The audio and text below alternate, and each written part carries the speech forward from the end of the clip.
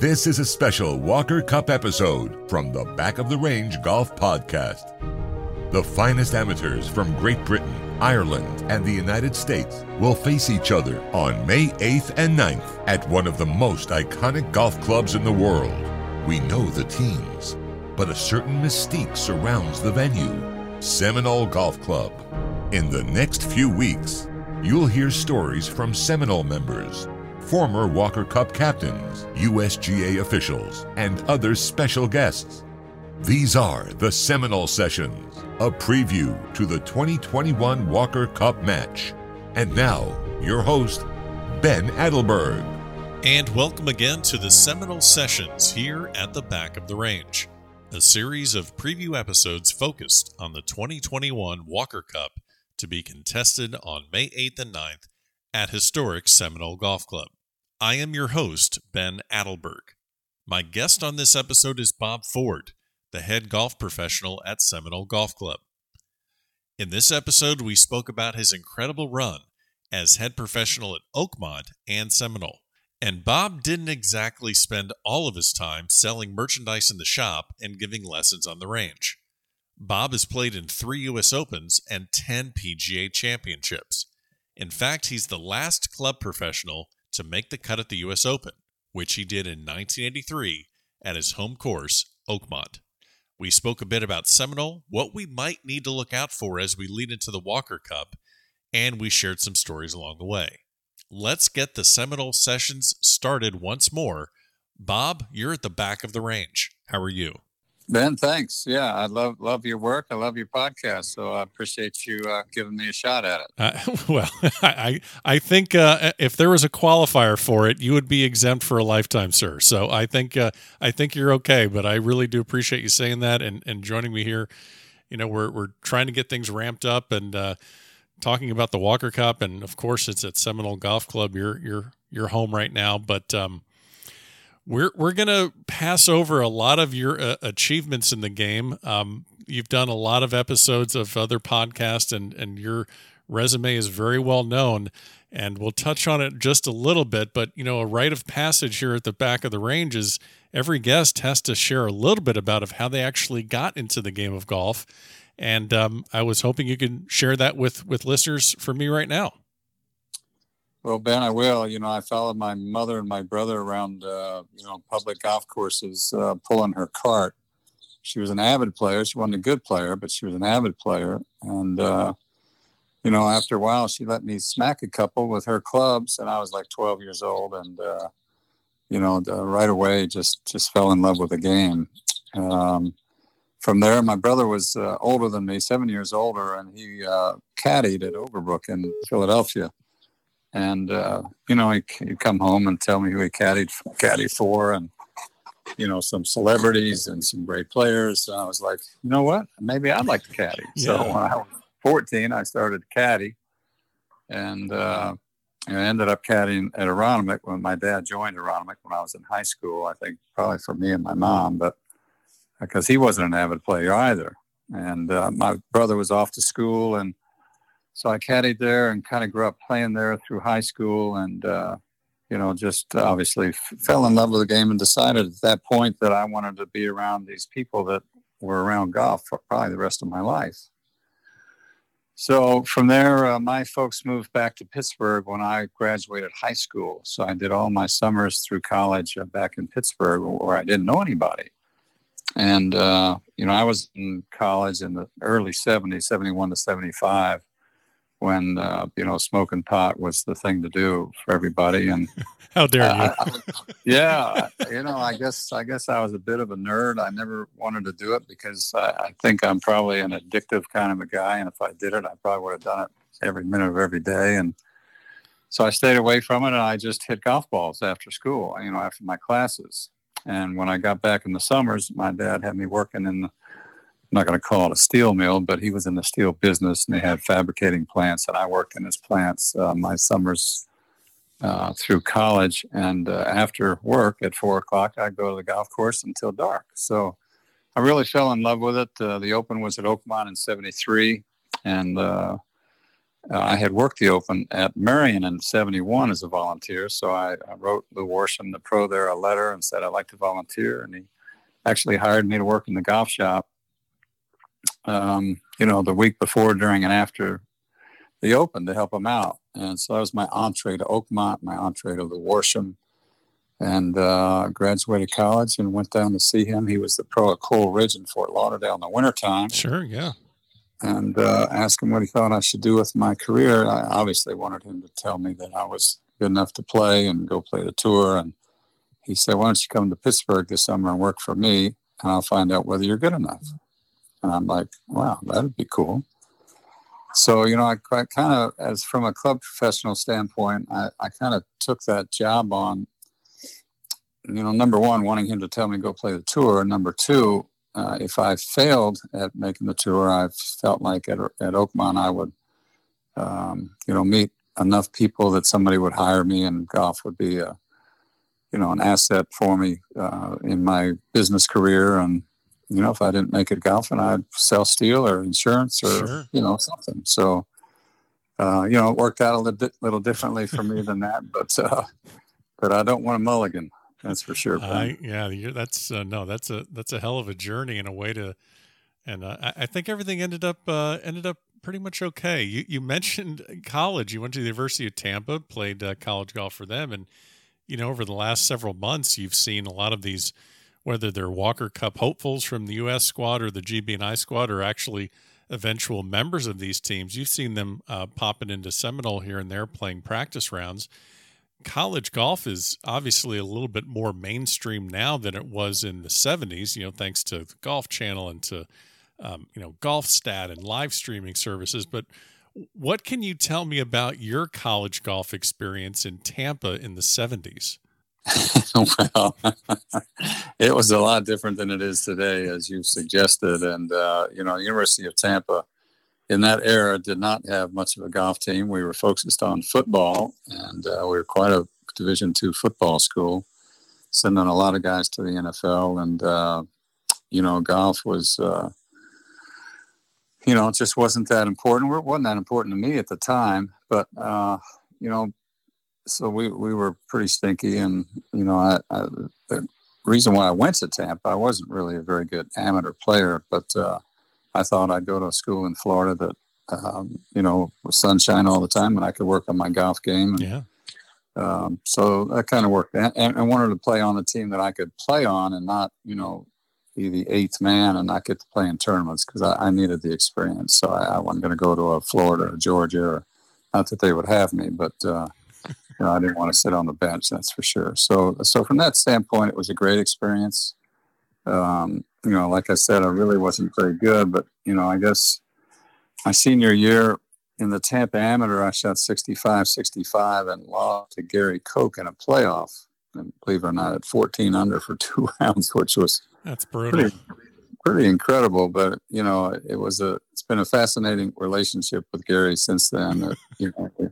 We had that common bond and what he's done with his career, and we've crossed paths many, many times. He's played in every pro member at Seminole since we started. Sure. So I get to see him every year, and he keeps getting to tease me about, whacking me in the playoffs. So, but that's really is what led me to go see Lou Worsham and ask him, geez, you think I'm good enough to try to play? Which, I was good enough to try, but obviously I failed. And then he retired, and I had an opportunity at 25 to stop playing and take that job, and I did. So that's where we're at. Yeah.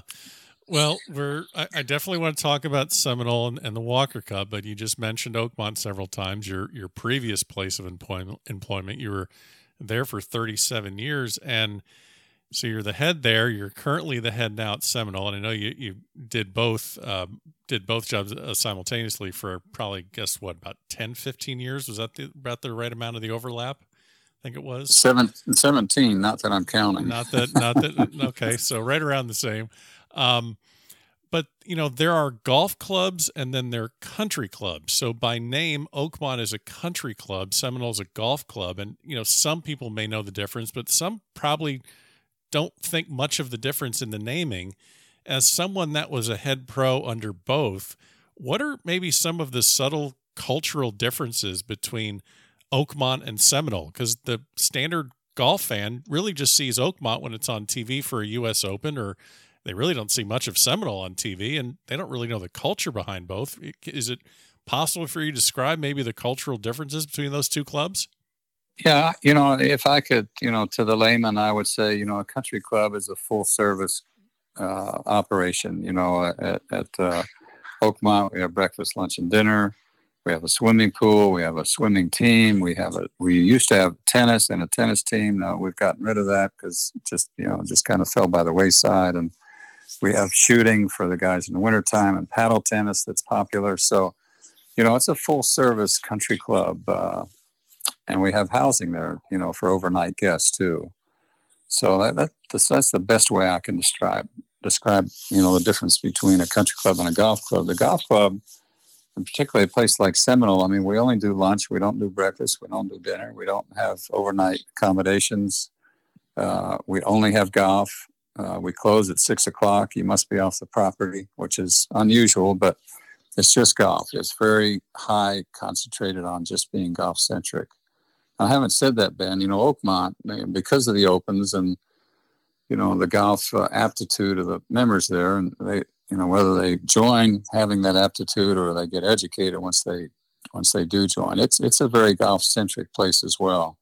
And, obviously the major focus is on golf, but they do offer all those other amenities. Sure. One of your highlights, obviously, of your career was you're the last man to make the cut at a U.S. Open as a host professional of that facility. You did that in 1983, tied for 26th. I still can't fathom the idea of a host professional playing in a U.S. Open and then running out to the merchandise tent and stocking sweaters and shirts and hats, but that's exactly what you did in 83. How has the job changed over the years that, I guess, that's kind of prevented that from ever happening again? I'm guessing you have such a love of your profession. You would like to see someone do that again. I hope it happens again. Yeah. It was unusual. Obviously, Ben, it was in a different era, the early 80s. And it is one of my most fond memories. I will tell you, I probably was more excited. I qualified over at Sharon Golf Center in Akron, Ohio, and about a 2-hour drive home. And I think I got home in about 30 minutes. I was going to say, yeah. I just couldn't have been more excited, to have done that. I did play in the Open in 1980 at Baltusrol, my first year as a head professional at Oakmont, and Bob Ross was the professional there, and he had qualified for that Open as well. So, I didn't think it was that unusual at the time. Obviously, since then, I've learned that it was quite a feat for both of us. But he was an incredible mentor to me. In 1980, we played, and then we went in the merchandise tent. I shadowed him for the week, and sadly, they sent me home for the weekend. But I went back to work. But it was an incredible experience. I don't, the hats that we wear as a golf professional, it would be shocking for somebody to do that, but I certainly hope it happens. Yeah. Well, before we leave Pennsylvania and head back home to South Florida, I had a couple Pennsylvania boys on the podcast previously, and they've played in a couple of these Pennsylvania Opens and state amateurs, things like that. Do you know Nathan Smith or Sean Knapp by chance? Do those names ring a bell at all? I vaguely can remember the names. They sound like a couple guys that we took down in the Palmer Cup matches. My partner and I sent them home after about 13 or 14 holes. That's them. Well, I'm glad you recall the names, because I was given an acronym by Mr. Knapp. KOACP, he says, is what he calls you, the king of all club professionals. And I told him I would try and work that in. And man, you were perfect right there, just smacking him down a little bit. So that was right on cue, as if you're looking at my notes. I love it. Well, those two are national USGA champions and best players to play out of Western Pennsylvania in a long time, and great guys and great fun guys. They don't take themselves too seriously. although Nap could be on the edge of that. But we've just had a ball. You know, he came home from playing in the amateur at Newport, and Tiger whacked him in the quarterfinals. And I used to watch him hit balls a lot, and came to the club and had this, some kind of writing on his golf bag. And I got over a little bit closer to it. It looked like an autograph. And I said, what do you got on your golf bag here, bro? And he said, that's Tiger Woods' autograph. I got him autographed after he beat me. And I said, are you kidding me? Did he autograph your knee pads too? Like, Jesus God. I don't know if he did, but that's perfect. Yeah, I think I remember him saying that, and I was kind of shaking my head. I'm like, I don't know if that's probably not the best way to go. Well, that's great.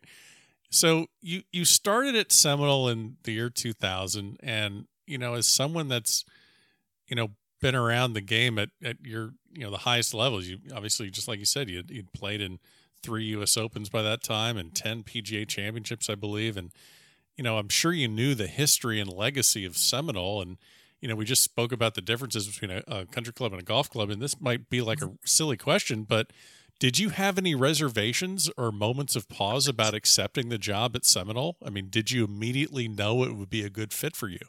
Well, I had a number of members from Oakmont take me to Seminole in the wintertime when I'd go down there to play in January and February. So I got a feel for the culture. I got to meet pretty much all the key people.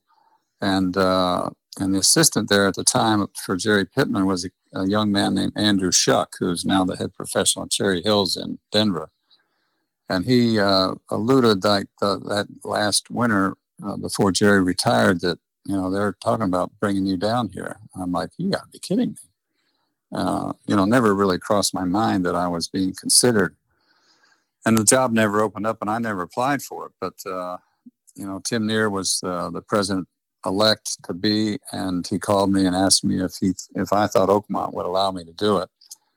And I said, well, let me check with the boss first, my wife, Nancy. There you go. And she was all for it. I was surprised, but she was all for it. And she did a terrific job raising our kids and doing the 2 jobs and back and forth. And when I went to the Oakmont board, they were all for it and just incredibly supportive.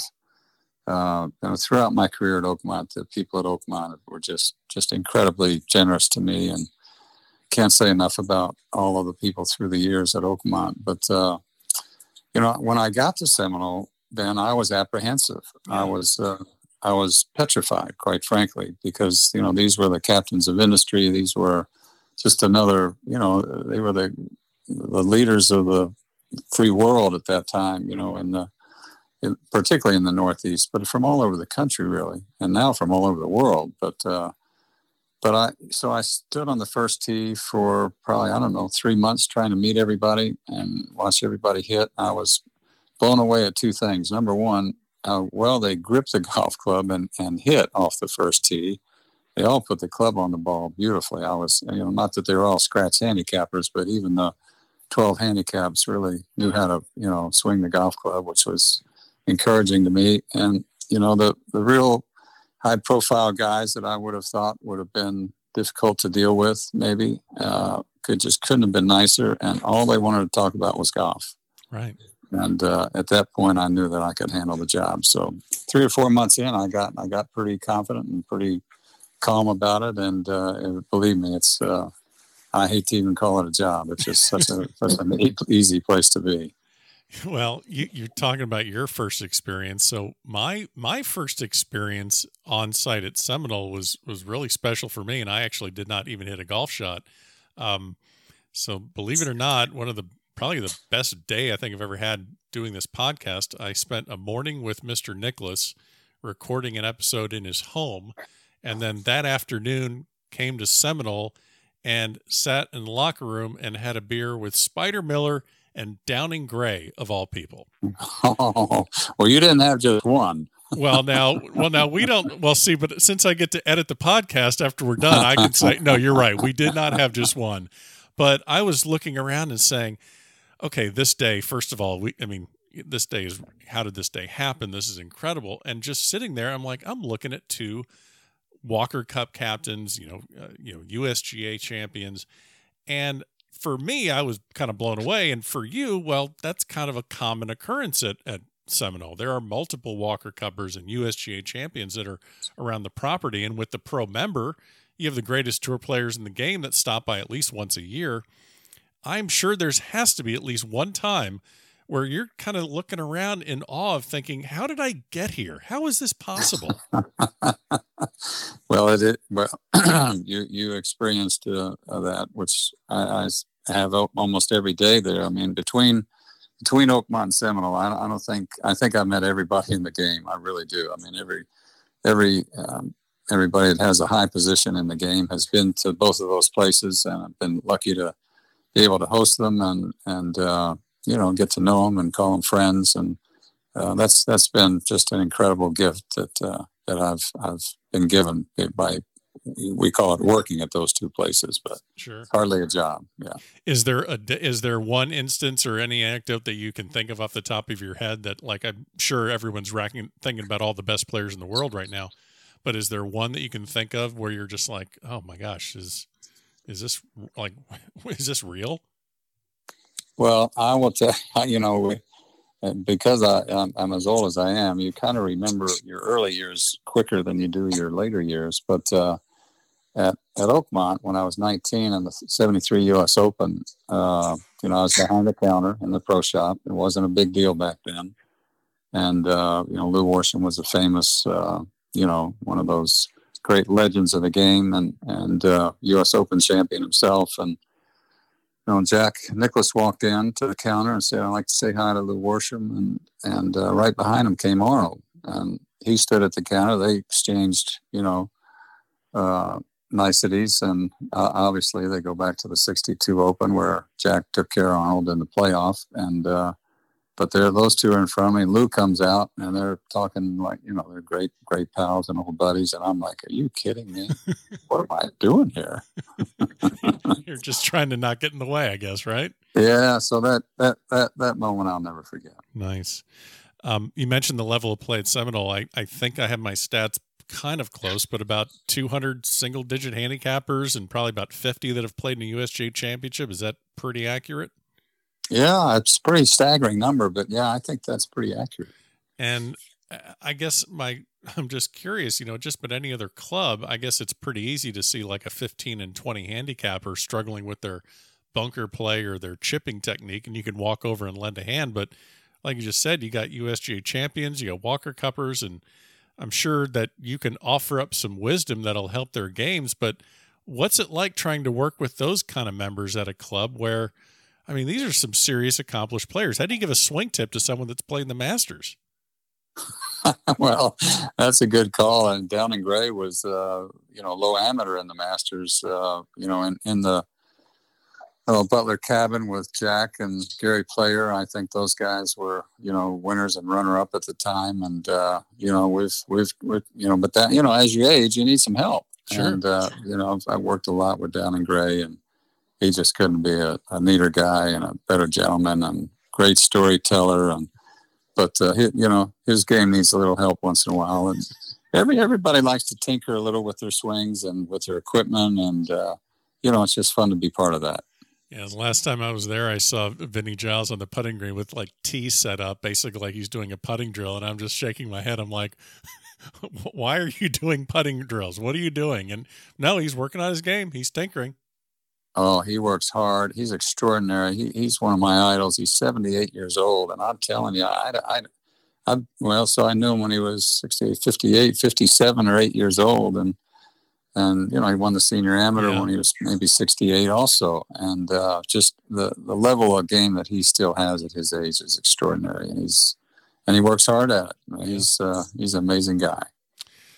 You, one of the awards I know you're proud of that you've won twice actually is the PGA Merchandiser of the Year, and you won in 85 and 97. And, I've snagged a couple things out of the pro shop at Seminole, and, I think I saw a couple guys going out of there with like multiple bags of stuff. And what's surprising, it's not a massive, as far as the size and square footage, it's not a massive shop, but every single square inch is utilized to its potential. And whenever you see someone wearing a shirt or a hat or visor that says Seminole, it immediately kind of screams, okay, this guy or this gal is connected and knows someone, and it's kind of a badge of honor to wear that, wear the Seminole brand on a shirt. And does it ever surprise you at the volume of souvenirs that some of the guests roll out of there with? I mean, at some point, it is just a shirt and a hat that's going to kind of get ratty in the closet at some point. I mean, no disrespect, but I mean, everyone's got shirts that are back in the back of the closet. But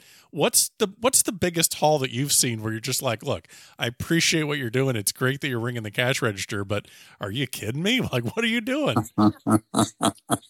Yeah, as you know, those Oakmont and Seminole, those logos are valuable, valuable to people. People love to wear them. That says I played Seminole, or I played Oakmont, or I played Augusta or Pine Valley. And like you said, it's a badge of honor, and it's a phenomenal introduction for conversation, whether you're on an airplane or, wherever you are. When you see somebody that you have a connection to that club and that logo, it's a great conversation starter. And but you're right. I mean, I've got some non-member customers that get to play there, and they come in, they drop $1,000 or $2,000 like it was nothing. And I'm like, did that guy just spend what I think he spent? But you gotta forget yourself. Now you gotta buy something for your 3 sons, and you gotta buy something from your 3 not employees, but your customers, and sure. It adds up. Yeah. I think I saw a guy with 2 bags, and I think one of your guys in the pro shop said that it was a $2,000 bill right there, and I was like, oh my gosh. Yeah, it's amazing. So the Walker Cup is heading to Seminole in May, and Seminole certainly has a mystique about it. Opened in 1930, and basically Donald Ross was able to drain a swamp right off the Atlantic Ocean and turn it into one of the best golf courses in history. And it's never hosted a professional tournament, despite obviously the pro member has a field that tournament directors would drool over. But were you ever surprised when the discussion started and was finalized that the Walker Cup would be at Seminole? Well, surprised a little bit, but knowing Jimmy Dunn is a guy that just makes it happen. Yeah. He felt strongly that he felt like Seminole owed it to the amateur game and to the USGA. We had all those we have, I think, 9 Walker Cup captains, 11 former players, and 9 former PGA or USGA presidents, members at the club, plus Mike Davis is a member of the executive director. And it was a great fit. But I have to tell you, Ben, that at Oakmont, this was the 21 Walker Cup. Probably in 14 or 15, I went to the president at Oakmont, Bill Griffin at the time, and said, Bill, we ought to make a pitch for the Walker Cup. Mr. Phones really started the matches, and it's very strange that we never hosted it. It's something that on our resume that we don't have. We should host it. And so he put a letter into Mike. He was great friends with Mike. And when Mike got the invite from Jimmy to go to Seminole, he called me and he said, I don't want to put you in an uncompromising position, being that you're working at both places. Are you like okay with this? I'm like, number one, I appreciate you asking me. I got really very little skin in the game, but I love it to go either. I win both ways. So, sure. But Seminole is, particularly now, is a much better fit for it because it's really the only championship that it could host. I mean, it could do the Curtis Cup and the Walker Cup, and that's about it. And Oakmont is blessed with, as you know, all those championships. So I thought it was a great fit. Jimmy really felt strongly that Seminole owed it to the game, and not everybody agreed with him, but he's the chairman and he calls the shots. So we're really excited about it. The members are excited about it. We've done as a result of it, we've done a lot of work to the golf course and the clubhouse and eliminated the pool, not really because of the Walker Cup, but it's going to be a great spot for our members to hang out during the championship. And we just can't wait. It's 5 weeks away. It's 5 years in the making for us. I can't imagine, normally when you have a membership at a club that gets a major championship or a PGA Tour event, the membership's obviously excited, but you don't see a lot of members that actually played in the tournament that's coming, and I can't imagine what guys like Downing Gray and Buddy Marucci and just Mike McCoy, they must just be over the moon with this. It just must be incredible that they have all that history playing in one, and now it's coming to their club. Well, they're also proud, and Nathaniel Crosby, being a former player and an amateur champion and being the captain. I mean, can you imagine? He'll just be walking on clouds at that time. There'll be tears in his eyes the whole time. For sure. It's just going to be an incredible weekend for us. Sadly, it just goes too fast. I know. How do you want I know, like, we're talking today on Friday, April 2nd. The reason I'm just mentioning the day is because it is down here in South Florida. It is windy and it is blowing. And I know that that's kind of what you guys wanted for that charity match with Rory and Ricky and DJ and Matt Wolf. But these are amateurs, and this is a very rare instance where amateur golf is going to be front and center on network television while there will be a PGA Tour event that weekend, it's not a major. There's really not anything that big that's going to be competing against the Walker Cup that weekend. How do you want the course to play? I mean, I know that the USGA is going to be doing a lot of the setup, but how do you want Seminole to be showcased that people can see the course, but also these amateurs can really showcase their talents as well? Well, I'll tell you, Ben, watching these kids warm up, and I actually have gotten to play with a few of them. They're not going to have any trouble with the golf course. Okay. I think that we would love to have a 2-club win, which would be perfect. I think a 4-club win would be disaster. Yeah. I'm delighted that it's a match play golf course, and you're not going to hear any scores. You'll hear how many birdies guys have. And, the pro member this year, Freddie Couples had 8 birdies. Ernie Els had 8 birdies. We had some guys, play beautifully. So we want some good golf, as you know, because you played the other day. It's a second shot golf course. The driving zones are pretty generous, and length is never an issue anymore in today's game with these kids. And, just want it to be fair and see some good iron shots.